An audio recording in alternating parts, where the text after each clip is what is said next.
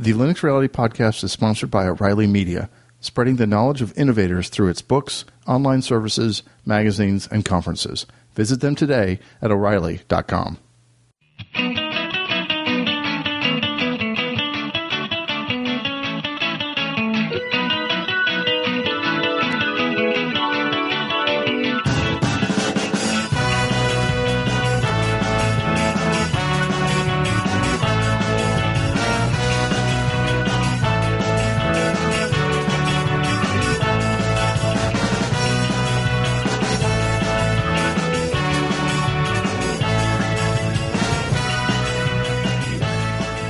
Hello and welcome to episode 84 of Linux Reality. This is Chess Griffin, and for those of you who are joining us for the first time, welcome. I definitely encourage new listeners to go back and listen to the archived shows, all 83 episodes of them, or those of your choosing, just because a lot of what we talk about in this podcast generally builds on things we've talked about in the past. But actually, that's not so much the case in this particular episode, because in this one, I'm going to be talking about the new version of Ubuntu 7.10. And I have to say up front a couple things. First of all, the recording may sound a little bit differently. That's just because I've got to go back and use my old iRiver. The style of recording I did at the very beginning. I've had some technical issues this week, so I've had to pull out the old iRiver to record this episode. So if it doesn't sound as good, I apologize. Also, this episode is going to be a little bit shorter than normal. I've got a really busy week and a half or 2 weeks coming up. And so, anyway, this will be a little bit on the shorter side. But I did want to talk about Gutsy, Ubuntu 7.10, just because I've actually had some emails from people asking me to talk about it. So that's what we're going to get to this week.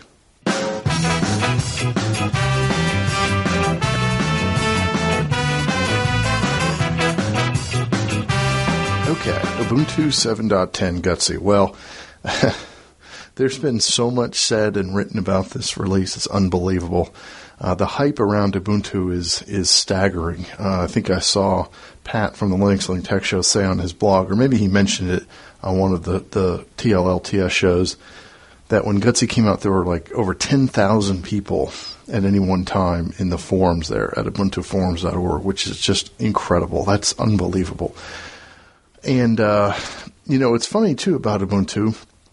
For me personally, I really like Ubuntu a lot. It's based on Debian, which, of course, is one of my favorite distributions. I've never really, run Ubuntu at home on my own machines for any length of time.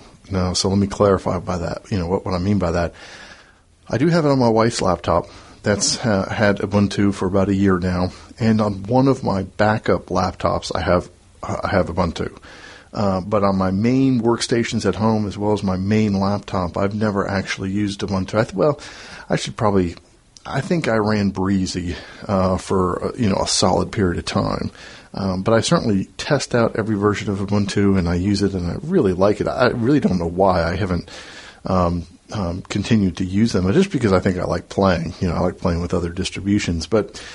But I'm certainly very familiar with Ubuntu, and I enjoy it, a great deal. I think it's a fantastic distribution, just in a grand sense of things. I know a lot of people have, or at least it seems like a lot of people have felt like this is a really solid release, and yet I still hear other things, especially what I heard Dave Yates talk about on one of his most recent episodes, the issues that he was having with his virtual terminals, where, if you do Control-Alt-F2 to try to get to another terminal, that was just a blank screen.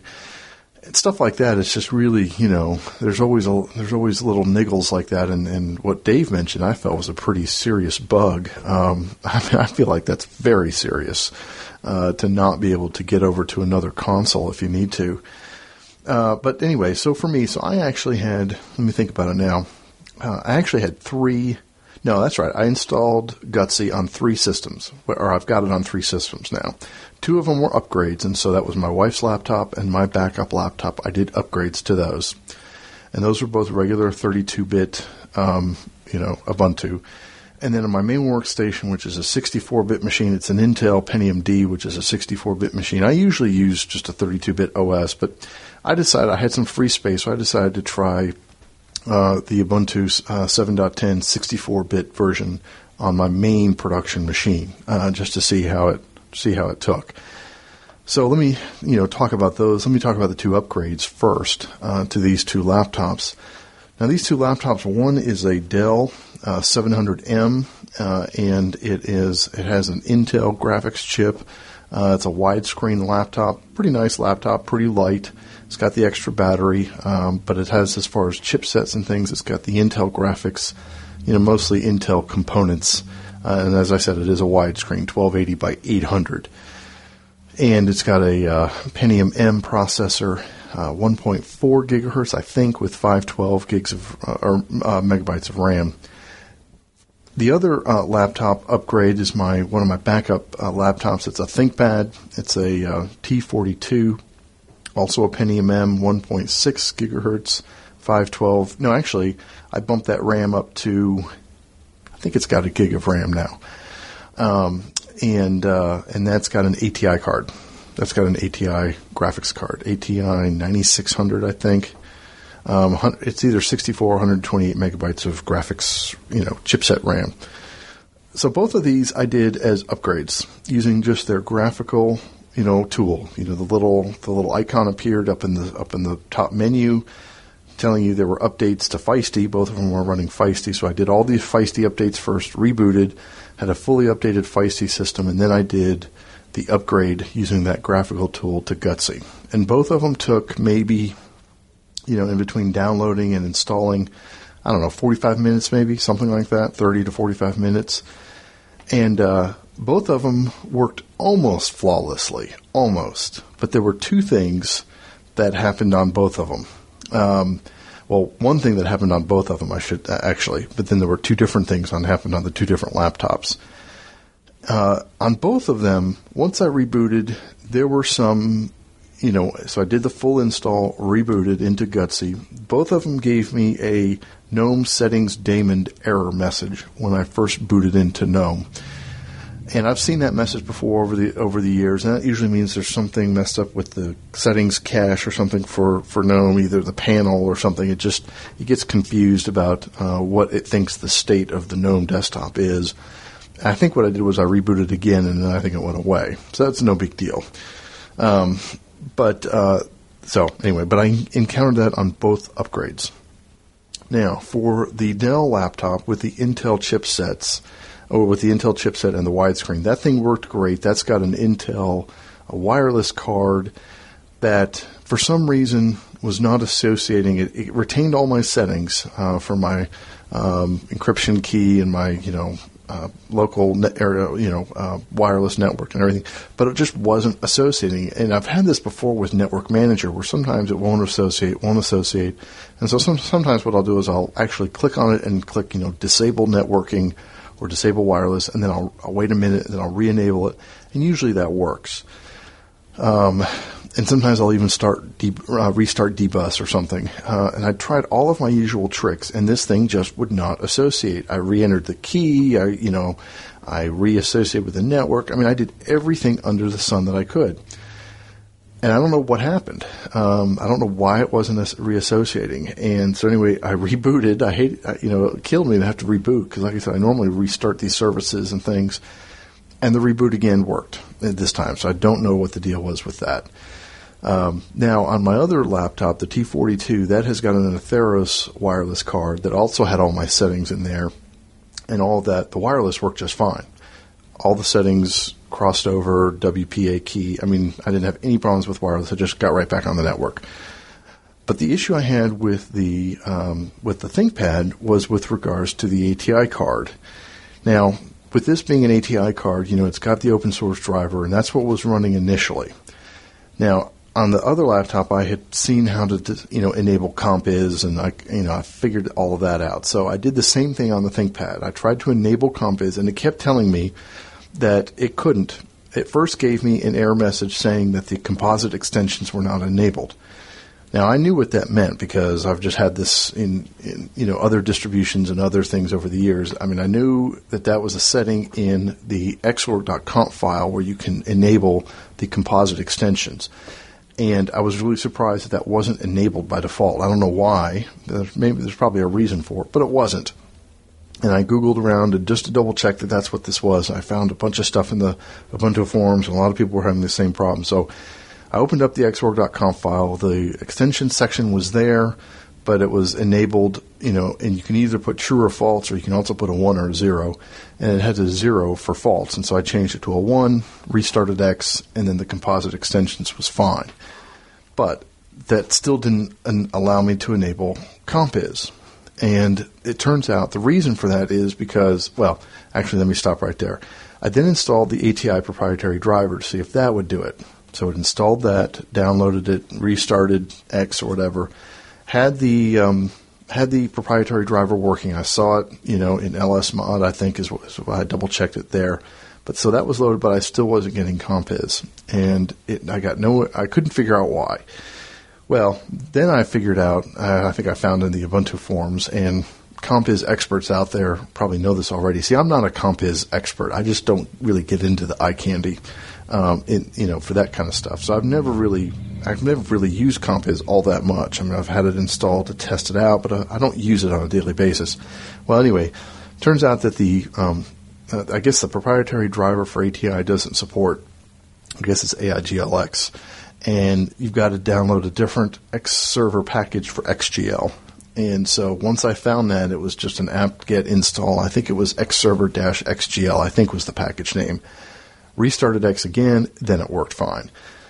So no big deal, but, I'm thinking, again, from new users' perspective, I mean, it was like it gave me all these great messages and all these cool graphical tools, but, I can't imagine it's all that uncommon for someone to have one of these older ATI cards, and if they're going to have Compiz enabled by default, I would think that they would have some mechanism for dealing with the situation where someone has one of these old cards and they've got to download a new package. I mean, maybe just a little error message saying this is what you got to do or something along those lines. But so that was a little surprising for both of those things. But other than those issues, the upgrades were really pretty. I mean, the upgrades were flawless. I was pretty amazed.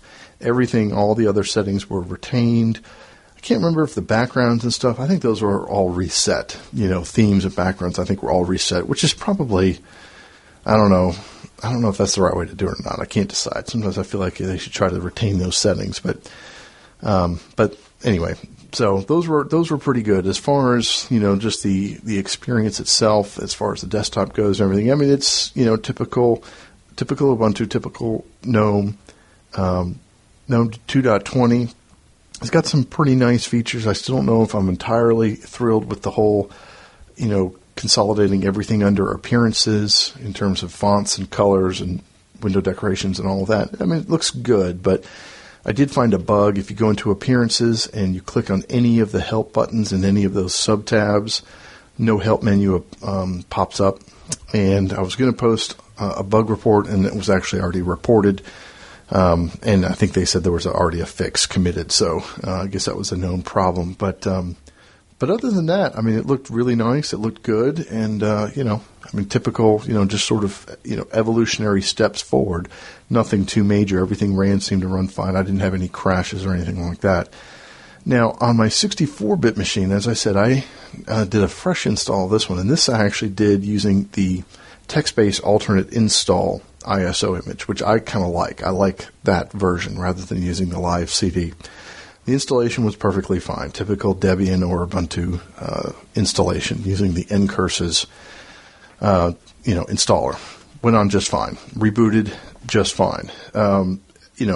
And really, for the most part, everything was fine. I always have to do some finagling with my system because I have all kinds of shared resources. I actually usually have to change my user ID and my group ID so I can mount these other drives and things I have and to keep everything consistent. So once I got all that stuff done, then I started downloading some applications and testing some things out.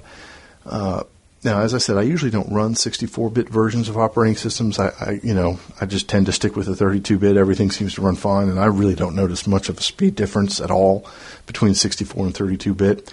But this was the first time I did encounter some issues. First of all, I had Firefox, and so then at one point I wanted to install Flash. Well, I knew that there was no 64-bit version of Flash for Linux. So After Googling around and after hearing Pat again talk about it on the Linux Link Tech Show, I realized that I could use something that I know from FreeBSD, which is the NS plugin wrapper. And that's something that FreeBSD uses to get Flash running in FreeBSD, except it uses it for Linux emulation. You have the Linux binaries, you have the Linux Flash, and you use NS plugin wrapper to run the Linux Flash on with a FreeBSD native Firefox. Well, in this case, it's similar. You have a native Firefox, a native 64-bit version of Firefox, and you use the NS plugin wrapper to run the 32-bit Flash plugin. And there were some things in the forums about it, but it turns out if you have a 64-bit, installed, then if you just do apt-get install non-free dash, Flash plugin or something like that, Flash plugin player, it automatically installed the NS plugin wrapper. So that was very nice. So that was cool. And after that, Flash worked just fine as far as Flash working at all. I mean, I have issues with Flash, but it installed. Then I needed to install the Java plugin for this one site that I like to visit, sci-fi.com, and I think my bank uses some Java, but I actually don't need it for that. But then I realized, obviously, that there's no 64-bit version of the Java plugin either. So there's something called Ice-T, which is a plugin that lets you run Java without having to I guess you can install the 32-bit Firefox and run 32-bit Flash, or use the 32-bit Firefox and the 32-bit Java. But similar to the NS plugin wrapper, there's something called Ice-T, which lets you run, I guess, the 32-bit Java plugin in the 64-bit Firefox. So I've got that installed, and it works on some sites, it doesn't work on other sites. One site I always like to test Java at is a games site. It's called darkfish.com, and it has just a few Java games, like they have one called Reversi, which is like Othello. They have a couple others, just very simple JavaScript games, and that site doesn't work with the Ice-T plugin, unfortunately. So that's, so it's not perfect, but it does. I think it worked for sci-fi.com, or that was for Flash. There's some other site that I've got to use Java that's not coming to the front of my mind at the moment, but for the most part, it seemed to work okay. And then the last thing trying to install was Skype. And I don't use Skype anymore, really, but there's a reason I needed to install it, and I'll mention that in a minute. But then I realized, of course, that, again, no 64-bit version of Skype for Linux. Then I did find some instructions on a blog post about installing a few additional 32-bit libraries, and then downloading the static version of Skype, which what that means is the static libraries, meaning everything's contained within the application itself, and then that seems to work fine. It installed and it runs, and I was able to connect to Skype. I haven't actually made any calls with it, but that seems to work okay. The reason I needed to get the Skype client working is because I actually was invited to participate in this roundtable on the Fresh Ubuntu podcast. They had actually asked me last week when I think they were trying to record it, and I guess I wasn't able to, and they had some technical difficulties, so they're rescheduling. So we're going to do that, I think, at some point this week, and I don't know when that will come out, but I think they usually use Skype for that. So now, hopefully, I will be able to use Skype while using the 64-bit Ubuntu Gutsy while I'm recording that podcast. So that would be kind of cool. So overall, I definitely would have to give it a thumbs up. It seems real nice. It's nice how the comp is enabled, for those who have, I should say on my desktop, my main desktop, I have an NVIDIA card.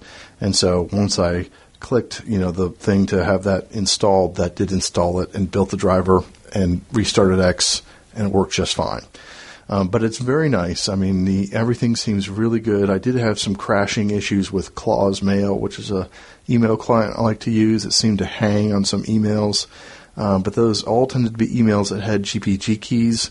Not every single one, but only certain ones. I don't know if that had something to do with it or not. But other than these other little things here and there, it seems like another solid release. It's just another nice little step forward, and little improvements here and there.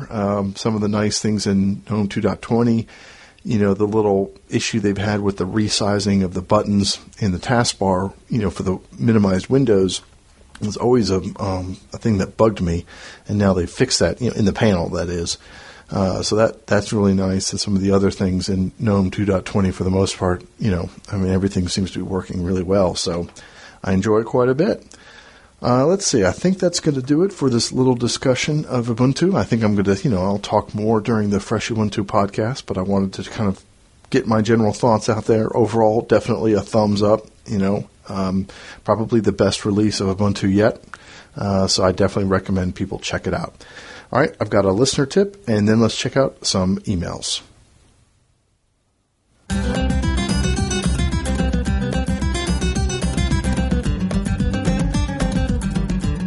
Just a quick listener tip. By using double exclamation marks in the shell, you can quickly reference the previously run command. For instance, say you forget to type sudo before the command vi /etc/hosts. As a normal user, the file will be opened read-only. You can then exit vi and quickly type sudo space exclamation mark, and the shell will see that as you typing sudo space vi space /etc/hosts, and will open the file using the sudo command. Another example might be if you execute a command and forget to specify the full path. One example might be ifconfig. On some systems, this is not in the path by default. If you happen to forget to type /espen the first time around, you can follow it up with the command /espen !! And the shell will see that as /espen /ifconfig.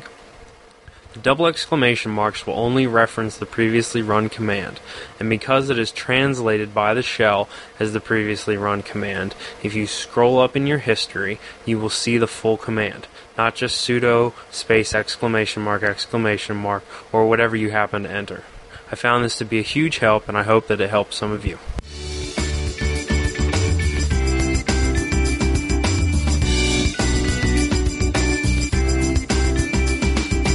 Okay, the first email here is from Christopher.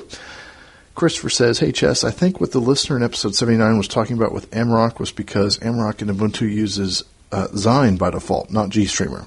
When I did a package search, I don't think there is an Amarok GStreamer. I'm not sure, but I think you have to install libzine-extra codecs to get it to work, or something along those lines at any rate.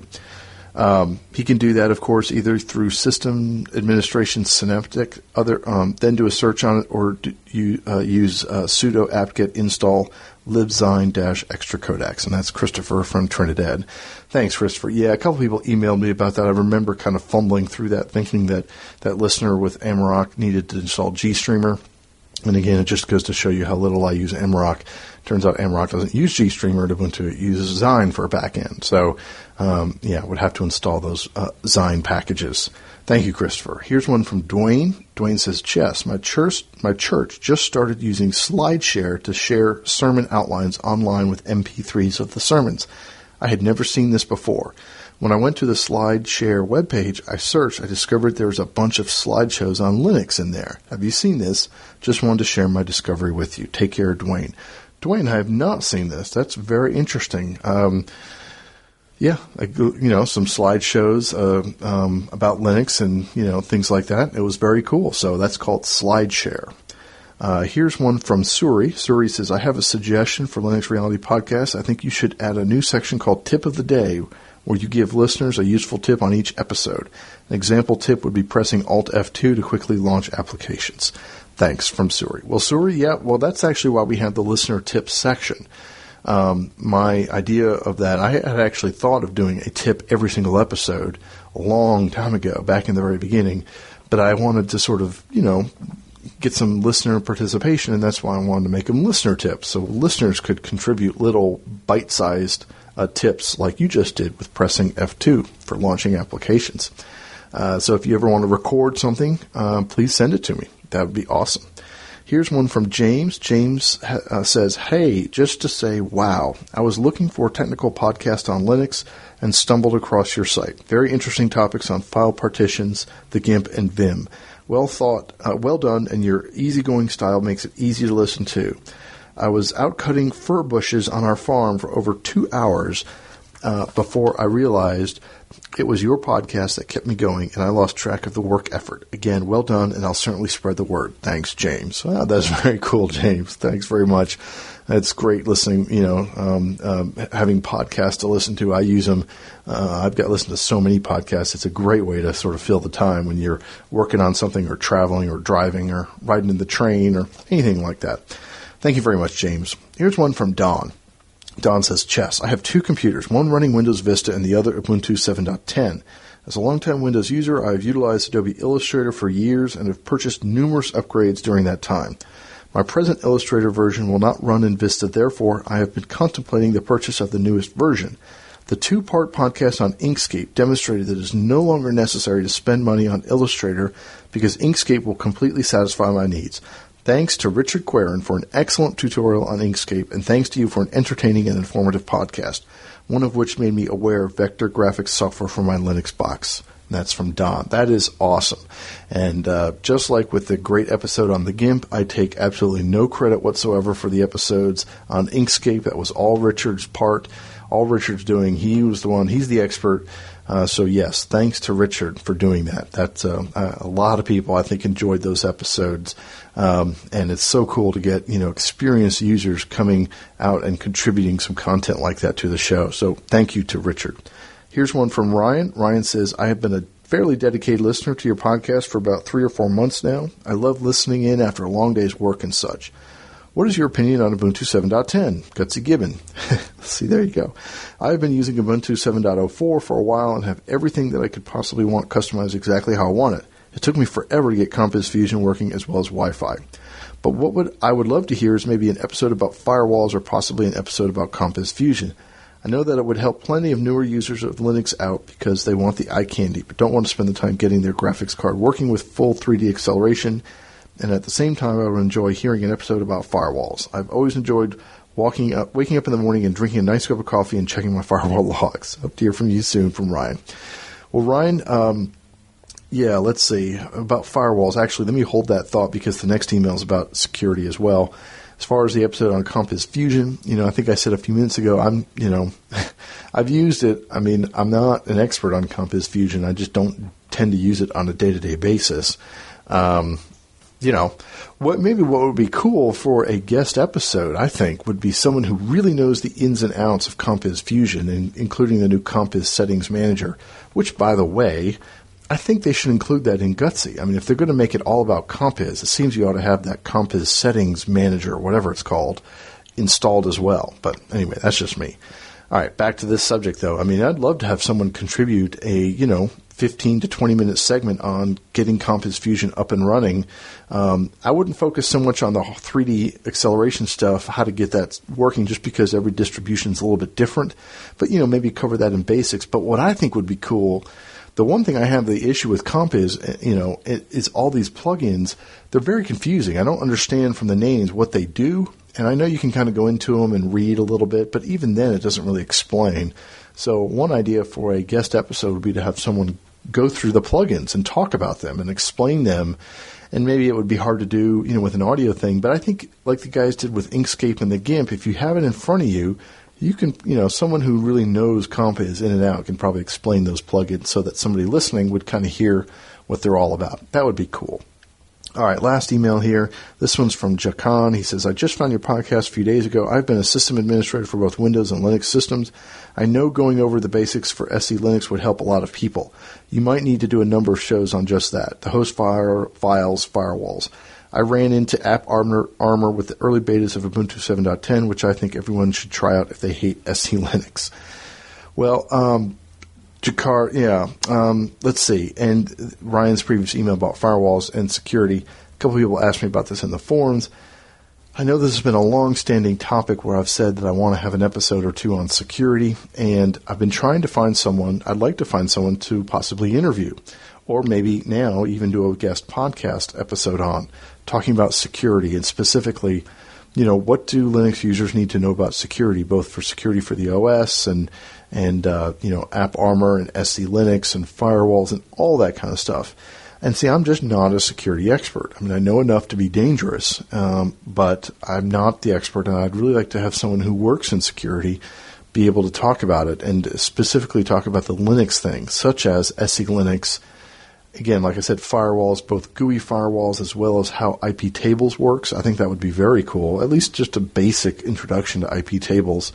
And I haven't been able to find someone who can do that yet. So hopefully that will happen, and we can have an episode on security.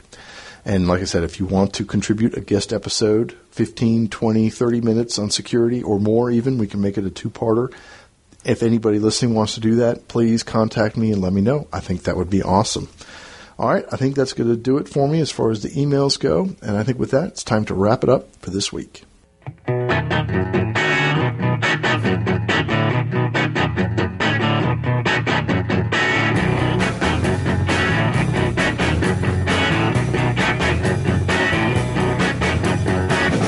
Okay, well, thanks again for listening, everybody. I appreciate it. I appreciate all the emails, and I got some more donations this week. Thank you so much. It really means a lot to me that people would take the time to send me an email or send me a little donation. All that stuff, the donations definitely help towards my server costs and Libsyn fees and things like that. So thank you very much. Please feel free to contact me at linuxreality@gmail.com. You can also go to linuxreality.com/contact and see the voicemail numbers and ways to leave a voicemail. I love getting the voicemails. Of course, you can always just record it as an audio clip and attach it to an email and send it. That would be cool, too. And you can do that for listener tips or for just general feedback and voicemails, whatever. All that would be great. And we've had some activity in the IRC chat room this week. I've been able to hang out there quite a bit this week, so if you want to do that, please check that out. That's #LinuxReality on irc.freenode.net. And, please consider doing a guest episode. If you want to, if you have something you want to talk about, just drop me a line. That would be very cool. And otherwise, I hope you all enjoy your week and your weekend and have a good time playing with Gutsy. If you haven't got it installed yet, I definitely encourage you to check it out. All right, take care, everybody. Catch you all next time. This has been episode 84 of Linux Reality. See you later. Bye-bye.